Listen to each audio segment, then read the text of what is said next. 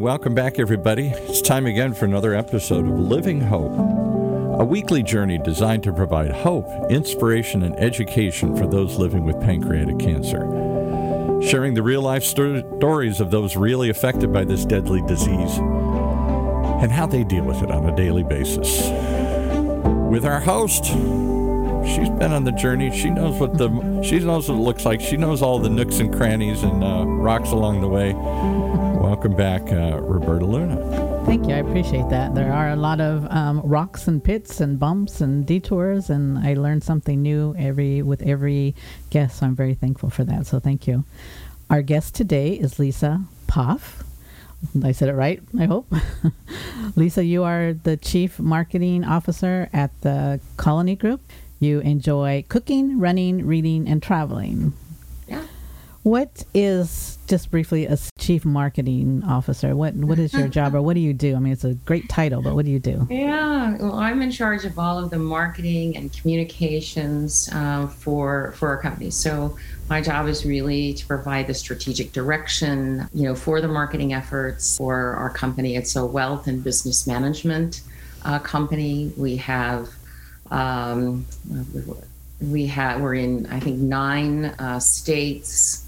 We have over about 300 employees at this point, and we manage for our clients greater than $15 billion in assets. Wow, that's amazing. So it's a great job. It's a fun job. I get to work with a lot of really smart, very dedicated professional people, and I love what I do. So. Yeah, well, thank you for explaining that. It's good to know what everybody does for a living, and just, it's nice when you love your profession. Well, thank you for explaining what you do. It's really interesting, and I like to give that little perspective on, we all come from different walks of life and different professions, so it's really great. I appreciate that. Thank you. And then what is your connection to pancreatic cancer? Well, I was diagnosed with pancreatic cancer, locally advanced pancreatic cancer, in early May of last year. So I'll be coming up to 1 year here on this journey soon. And, I started having symptoms that presented in a kind of back pain. I'm a runner, so I talked to my doctor about what I was experiencing. And so she told me, let's get an x-ray of your back and let's go ahead. I want you to see a GI, because I was also having just issues with things didn't feel right kind of with my digestion system. You kind of know when things are not right in your body. And so I went on 2 tracks to try to figure out what was going on. And, like many pancreatic cancer patients, a lot of the symptoms present as back pain. That was my case as well, because I pursued that path, as well as trying to get in to see a GI and have further diagnostics going on with what might be going on with my GI system. Can you just explain to everybody what locally advanced is, for those who aren't aware? Right. So in terms of staging, I've been told I'm stage 3.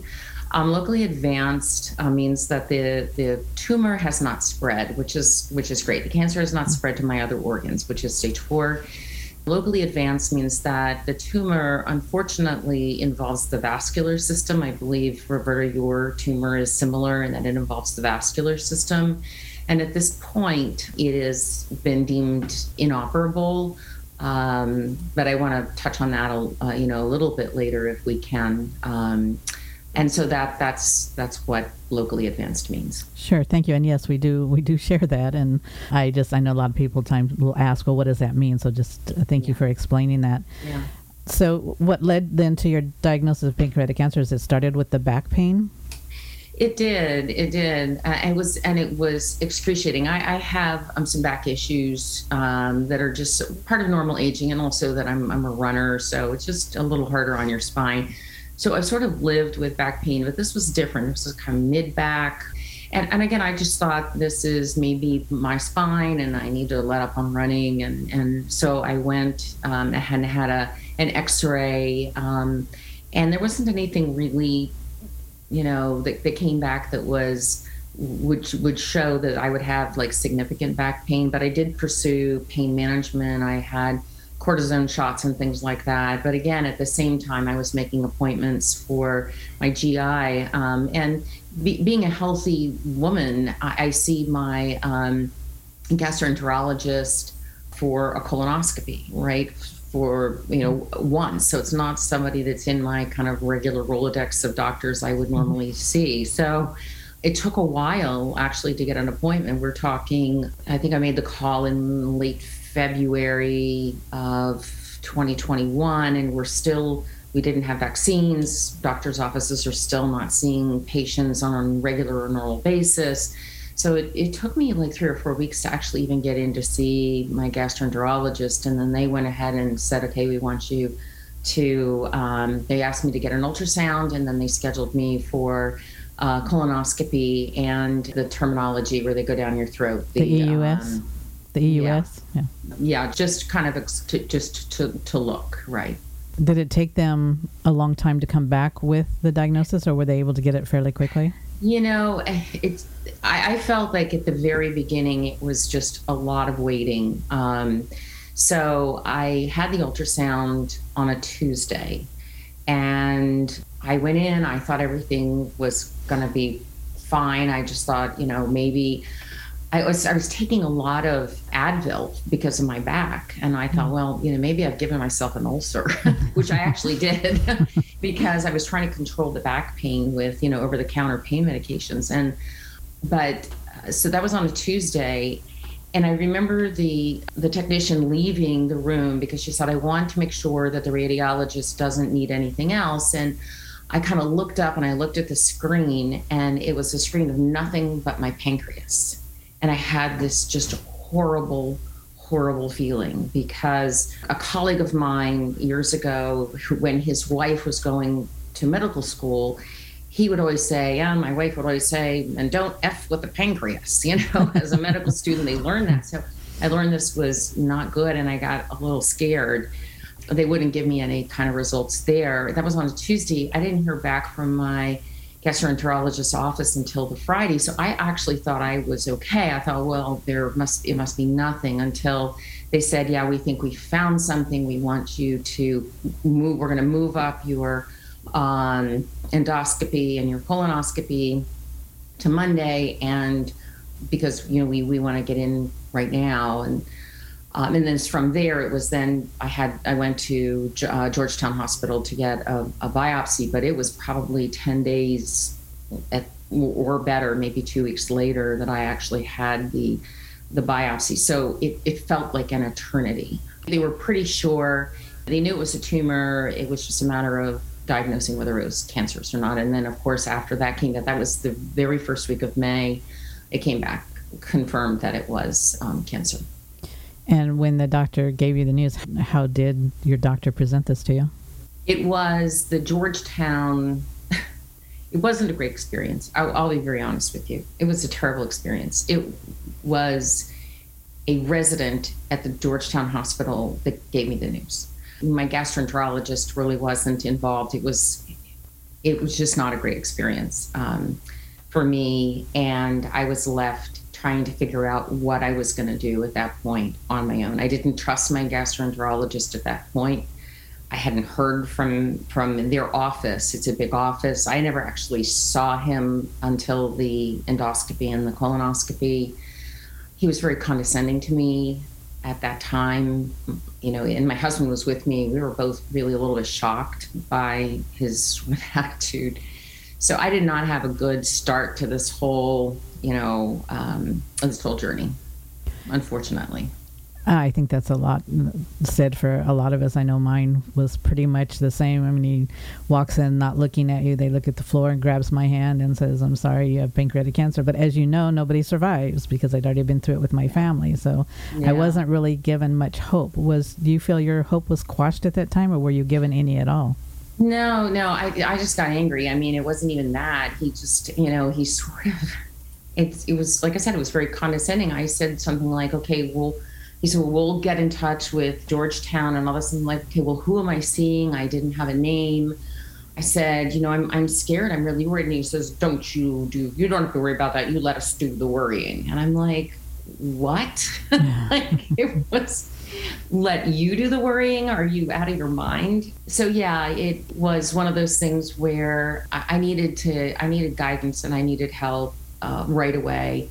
When I had been diagnosed, as I was getting sort of the biopsy, between the time of the endoscopy and the biopsy, I started working with a group called Pinnacle Care. My company is wonderful, and they gave me access to this group. It's a private medical kind of concierge service that kind of steps in for people like me who have been given like these devastating diagnoses and tries to really help you manage a medical world in which is completely foreign. So I live right outside of Washington, D.C. in Virginia. Johns Hopkins in Baltimore is, a little over an hour away, and they were able to help me get an appointment at Johns Hopkins pretty quickly to see one of the medical oncologists there who specializes in pancreatic cancer. So once I was able to kind of enlist their help, then I was able to get the ball rolling with somebody to kind of help me understand what the treatment options were, kind of what they were seeing with my tumor, getting a CAT scan to understand, better what was going on with me and all the things that kind of happen after that. How long did it take to get all this started before you had your first treatment? Well, so I got the final diagnosis. Johns Hopkins wanted to have the biopsy where they would see me. So I would say I got the biopsy. It was probably the next week that I went in and I saw a medical oncologist there, and she was great. I mean, she just set things up, but in the process of our conversation, I asked her, because this was going to require chemotherapy once every 2 weeks.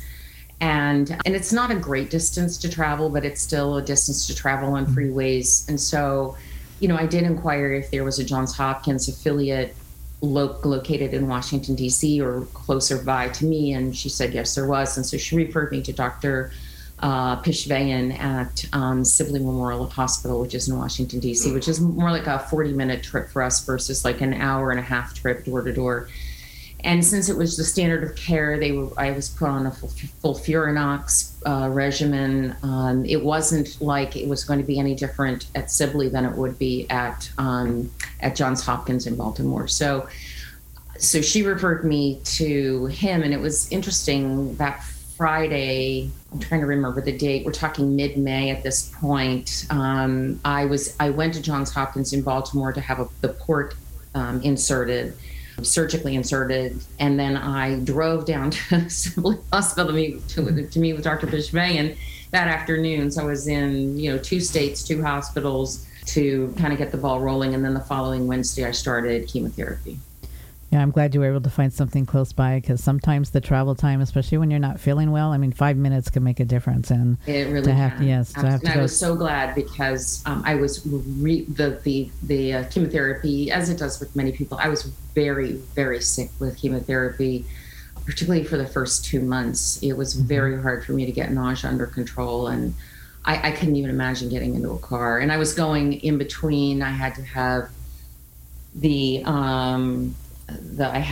pump. You get the pump for the third chemical, and you have to have the pump removed. And then I was getting a lot of fluids at the time because I wasn't able to eat, or I was hardly drinking for a while because of nausea.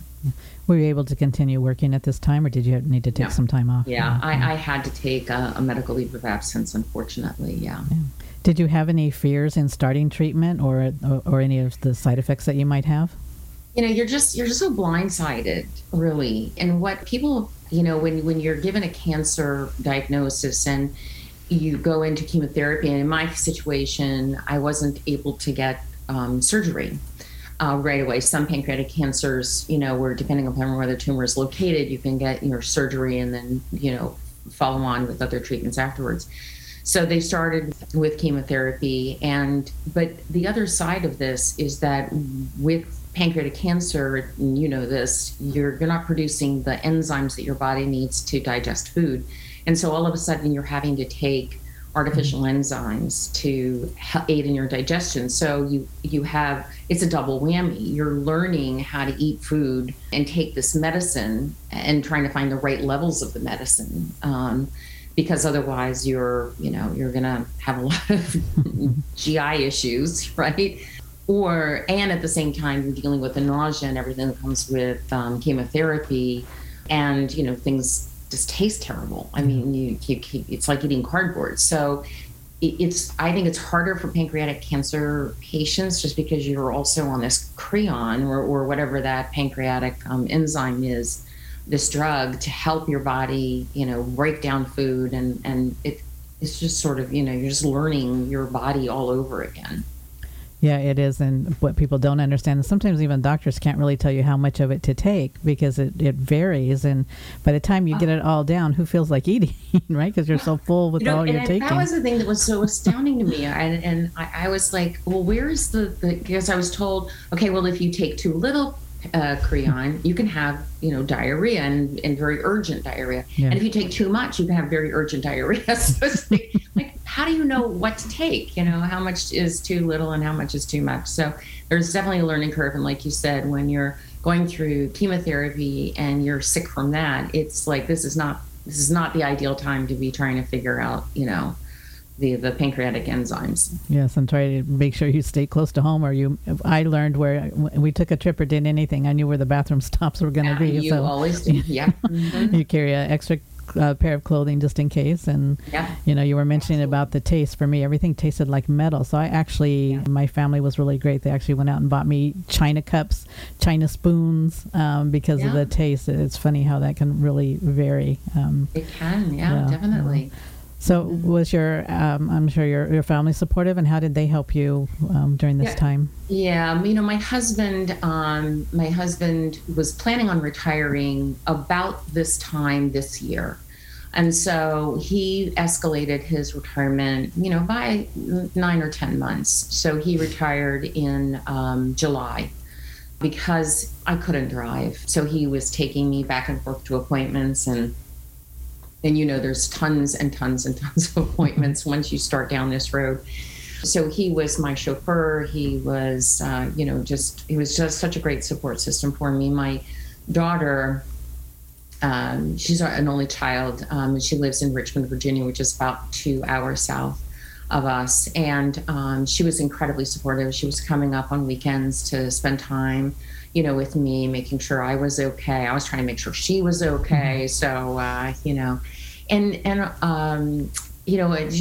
friends, neighbors. My sister teaches Bible study. Her group of women, to about 50 women, and I was receiving cards, like just several times a week from people I'd never met. I did not know. I was on their prayer list. They were wishing me well, making sure that I, had support. My company as well did a lot to make sure that, and I was doing recorded video messages for the employees, and they would send them out to them, and I was receiving lots of well wishes and things. So I felt like I had a tremendous amount of support and a lot of prayer. Yes, and I call our support system our caregivers. I mean, they care for us in many different ways, whether it's, sending prayers, sending food, grocery shopping, errands, our family. It's just really great. I don't think I could have survived without my caregivers and all those people that were there for me. So that's very true. It's very, very important. I'm assuming since your diagnosis, you're living life differently, or are you trying to live as normally as possible? Yeah, I'm trying to get back to living life as normal as possible.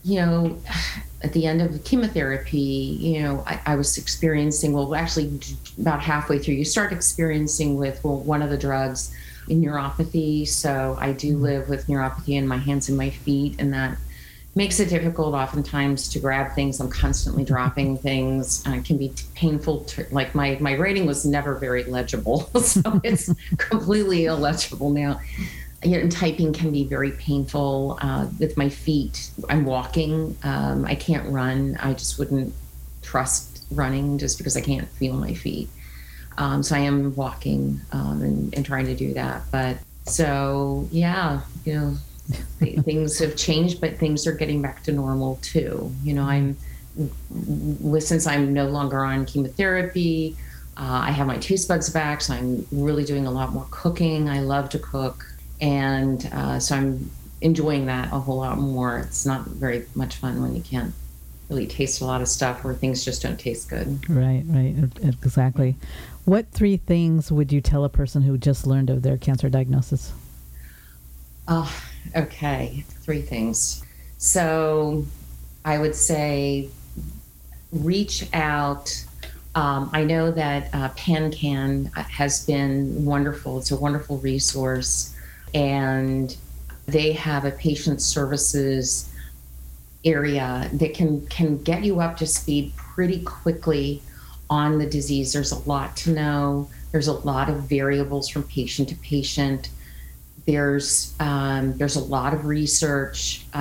So I would say find a reputable source like them. Please don't Google. Do not Google this thing, because it's just not a good thing to do. And PanCan will give you great resources, great information, and answer a lot of your questions. The second thing I would say is understand your treatment, and do not be afraid to ask your doctor over and over and over again, why are you doing this? Why are you recommending this? What's the next step? What are the treatment options? Because even in my case, I had radiation. Radiation varies. There are different types of radiation. There's different radiation protocols. And that can make all the difference in the world to your, to your outcomes. And I just think you have to believe that you're in that 11%. You have got to have a mindset that says, I'm in the 11%, and never let go of that. I mean, just don't let anybody tell you that you're not. So those would be the 3 pieces of advice. That's really awesome. I wish I would have had that advice early on. And I agree with everything that you said. And I really appreciate you coming and sharing your journey with us. And I really want to have you come back on, because I have a ton more questions for you that I would just like to talk about. And it's just time just goes by so quickly. Yeah, I would love to, because I would love to talk about, I'm in a clinical trial, and I would like to talk about the clinical trial and kind of what that means at this point. And some of the decision tree things that I had to come to and decisions to make. And I think that might be worthwhile for the listeners to hear. I think so, because clinical trials are very important and people don't understand how important, and there's so many myths out there that keep people from doing it. So I would love to have you come back, and we'll spend the whole time just talking about that. So thank you. And thank you again for sharing your journey. I really do appreciate it. I know sometimes it can be difficult, but it was really wonderful to hear your story. Yeah. And we are dedicating today's episode to, is it Gina? Gina James. Thank you. Yes. Thank you. She's my friend who I got introduced to. She lives very close by. She also has pancreatic cancer. Oh, wow. And our journeys our tumors are very similar. Our journeys have been a little bit different, but it's, I just want to continue to give her and other pancreatic cancer survivors just a world of encouragement. And I think you've done that today. Like I said, you definitely encouraged me, and I really appreciate you being with us. So thank you very much. Oh, Roberta, thank you so much. And you're an encouragement to all of us, too. I greatly appreciate the opportunity. Oh, thank you.